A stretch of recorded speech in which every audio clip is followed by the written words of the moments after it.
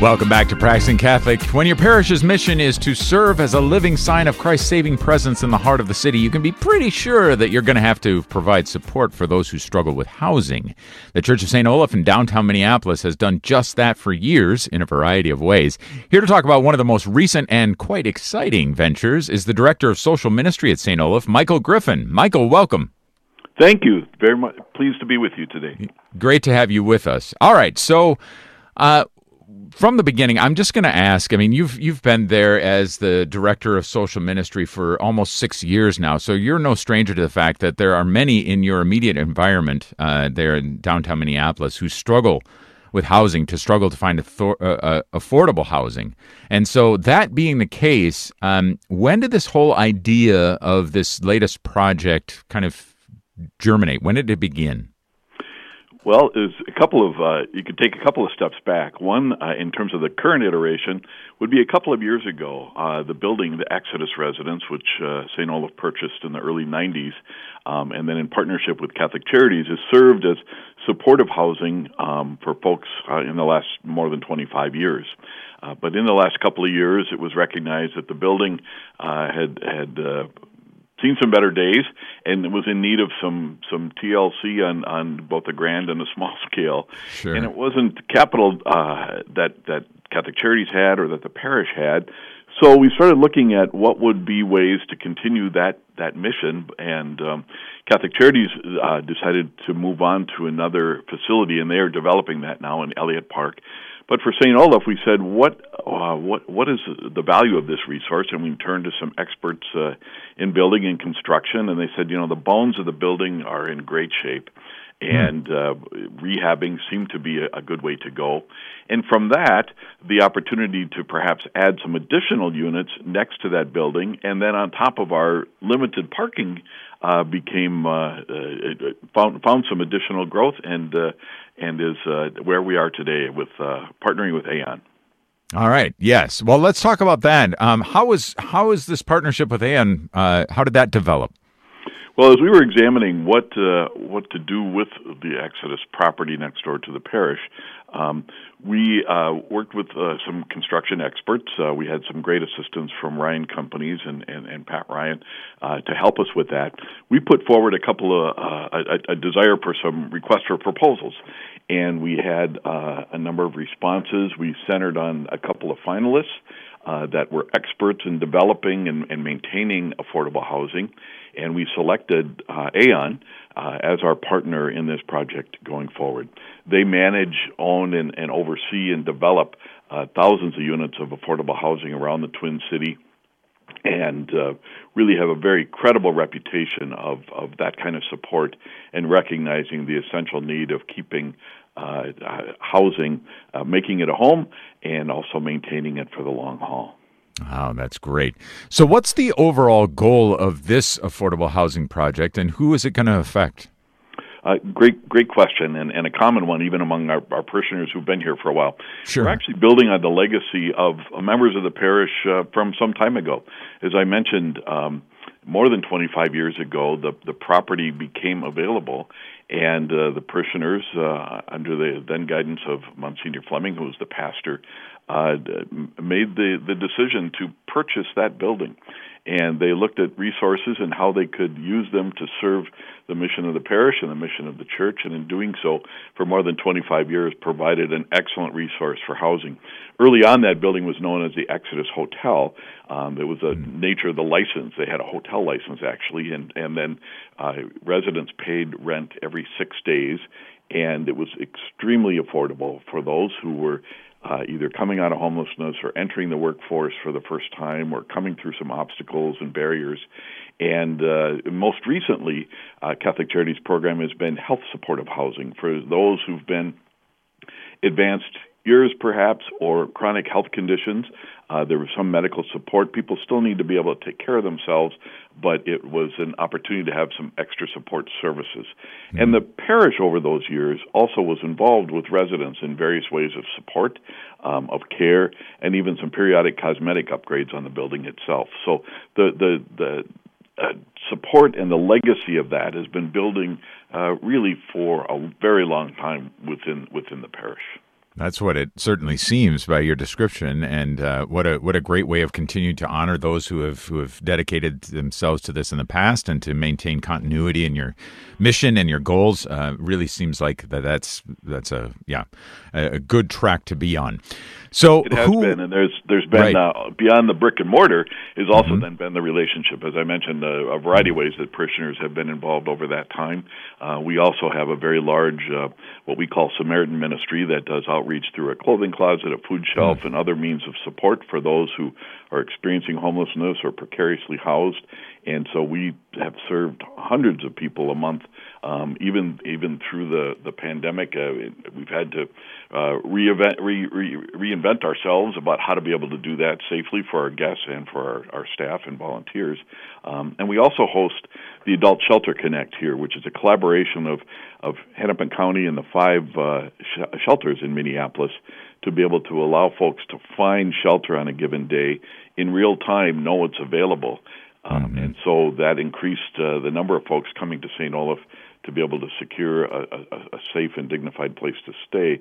So certainly we've continued to welcome folks as part of our mission down here to understand even better, and we know all too well the abundant need of affordable housing with supportive services along the way. Yeah, I'm sure. Now, just when the project is completed and the doors are wide open, so is there thought about, is this going to be long-term housing? Is this going to be kind of transitional housing? What is this going to look like? Great question again. It will probably be some combination. We are still in the actual design stage of what that might look like. And when I say we, it really is aeons to do right now. We've entered into a long-term ground lease with them, a 99-year lease on the property. So the parish will retain that, and it's part of really our skin in the game to be able to put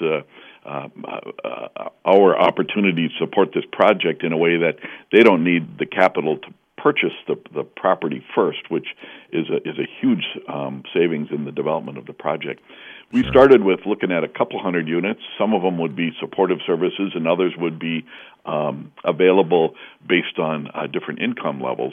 And now it's morphed into from a couple hundred to perhaps the possibility of maybe up to 500 units. So we would go higher than we originally were envisioning, and that would be a very exciting prospect to be able to provide units for that many people. But a portion of the housing looks like it will be deeply supportive. So there would be social workers and case managers and other support services for folks that would face significant obstacles. And we would want to make sure that they have the support they need to have a dignified living situation. Many of the other units would be affordable and usually there's measures of AMI, which stands for Area Median Income. And oftentimes affordable housing or workforce housing is defined by a percentage of that AMI.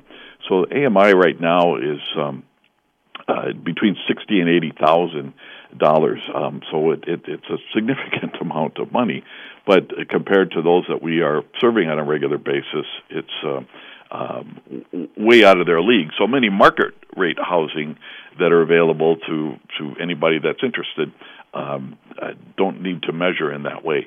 But we would be looking at housing anywhere from 30 to 60% of AMI to make it affordable at that rate. So it would be long-term open-ended housing, so long as people qualify based on the income levels, and would be could be anyone from a retired senior on a very fixed income, or working folks, the entry-level jobs, or other maybe assistant management kind of jobs in retail or in the hospitals, or a variety of other settings that downtown certainly occupies.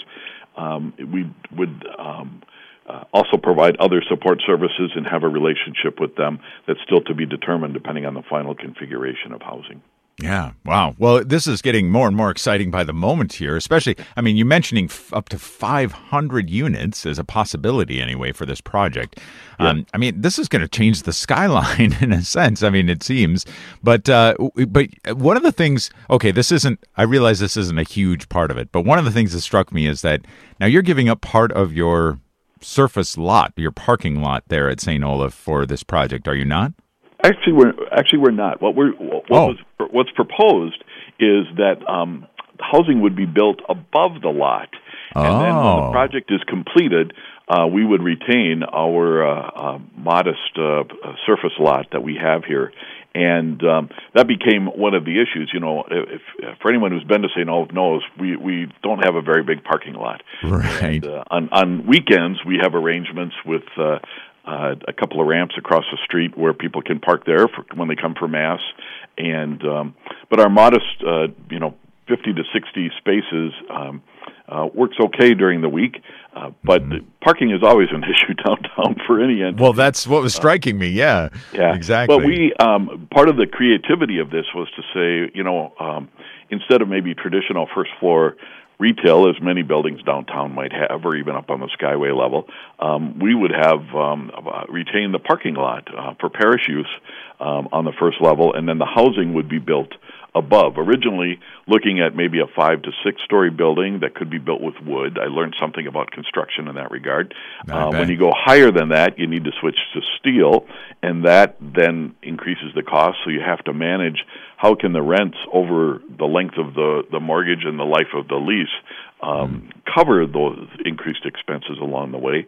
And now to look at even more units probably is looking at some kind of perhaps concrete construction to be able to go up that high, and some of that is still to be determined. But at the end of the day, we would not only retain our parking, but also be able to provide housing for many, many folks. And what a gift that would be. Here on Practicing Catholic, we're all about how we can help others to understand their faith and to live it out more readily and generously. If I can ask you just to reflect for, just a brief moment, if you would, Michael, on just the need to look out for those who are suffering from homelessness, who are suffering perhaps from being in want and being in need, and how that's played an important role in the life of your parish. Well, it really is. You shared our mission statement at the beginning of our conversation here, and to be able to serve as that living sign of Christ's saving presence in the heart of the city. From our vantage point here on 8th Street and between 2nd and 3rd Avenue, we serve those who are in really the captains of industry, those who are visiting for special occasions, for sports, for music, and we're happy to serve those needs. But we also equally recognize the importance of serving those who, instead of spending a night in a beautiful hotel, maybe we're outside or under a bridge or in a shelter.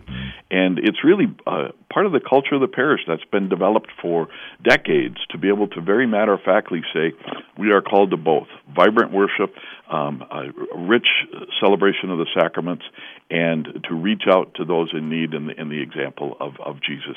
And, where it comes to housing, the scriptures are full of those images, whether it's the dwelling place. We have the story of the birth of Jesus. There was no room, and so it was in a manger. And then, really Jesus saying, in my Father's house there are many dwelling places, and I'm going to prepare a place for you, and calls us to do something about that here. And we have to be careful not to romanticize the nativity story, because it was an awful condition to be born in a barn. And we know that the people that come to us every day are in awful conditions, and they may have barriers that put them there as well, whether it's mental health or chemical health or other broken relationships. We've all made mistakes, and some of them can be very serious. But if you have a support network or others to help pick you up again and support you while you heal and move forward, that's great. But for many of our guests, they don't have those networks. They don't have support to heal and to move on, and it really has been the culture of the parish over many decades to be able to do just that. Wonderful. Next year will be the 50th anniversary of Monsignor Fleming hiring Sister Roseanne Fox, who was a sister of St. Joseph, who was charged with helping to meet the needs of those coming to the door of the church. And people recognized, rightfully so, that coming to a church ought to be a place where some of those needs can be met. And she had a great legacy here, and we still build on that legacy now.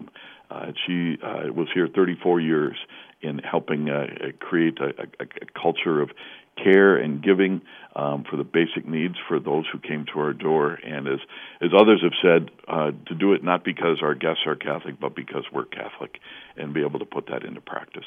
Amen to that. Well, Michael Griffin, Social Ministry Director at St. Olaf Parish in downtown Minneapolis. Just one quick question, as we've got only just 5 seconds or so remaining. How can people stay up to date with the project? We are regularly updating things on our website, which is saintolaf.org, and spell out the word saint, and we will continue to keep people informed along the way.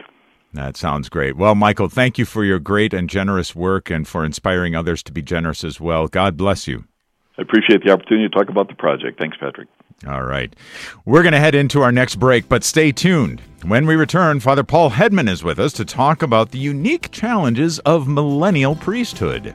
Stay with us.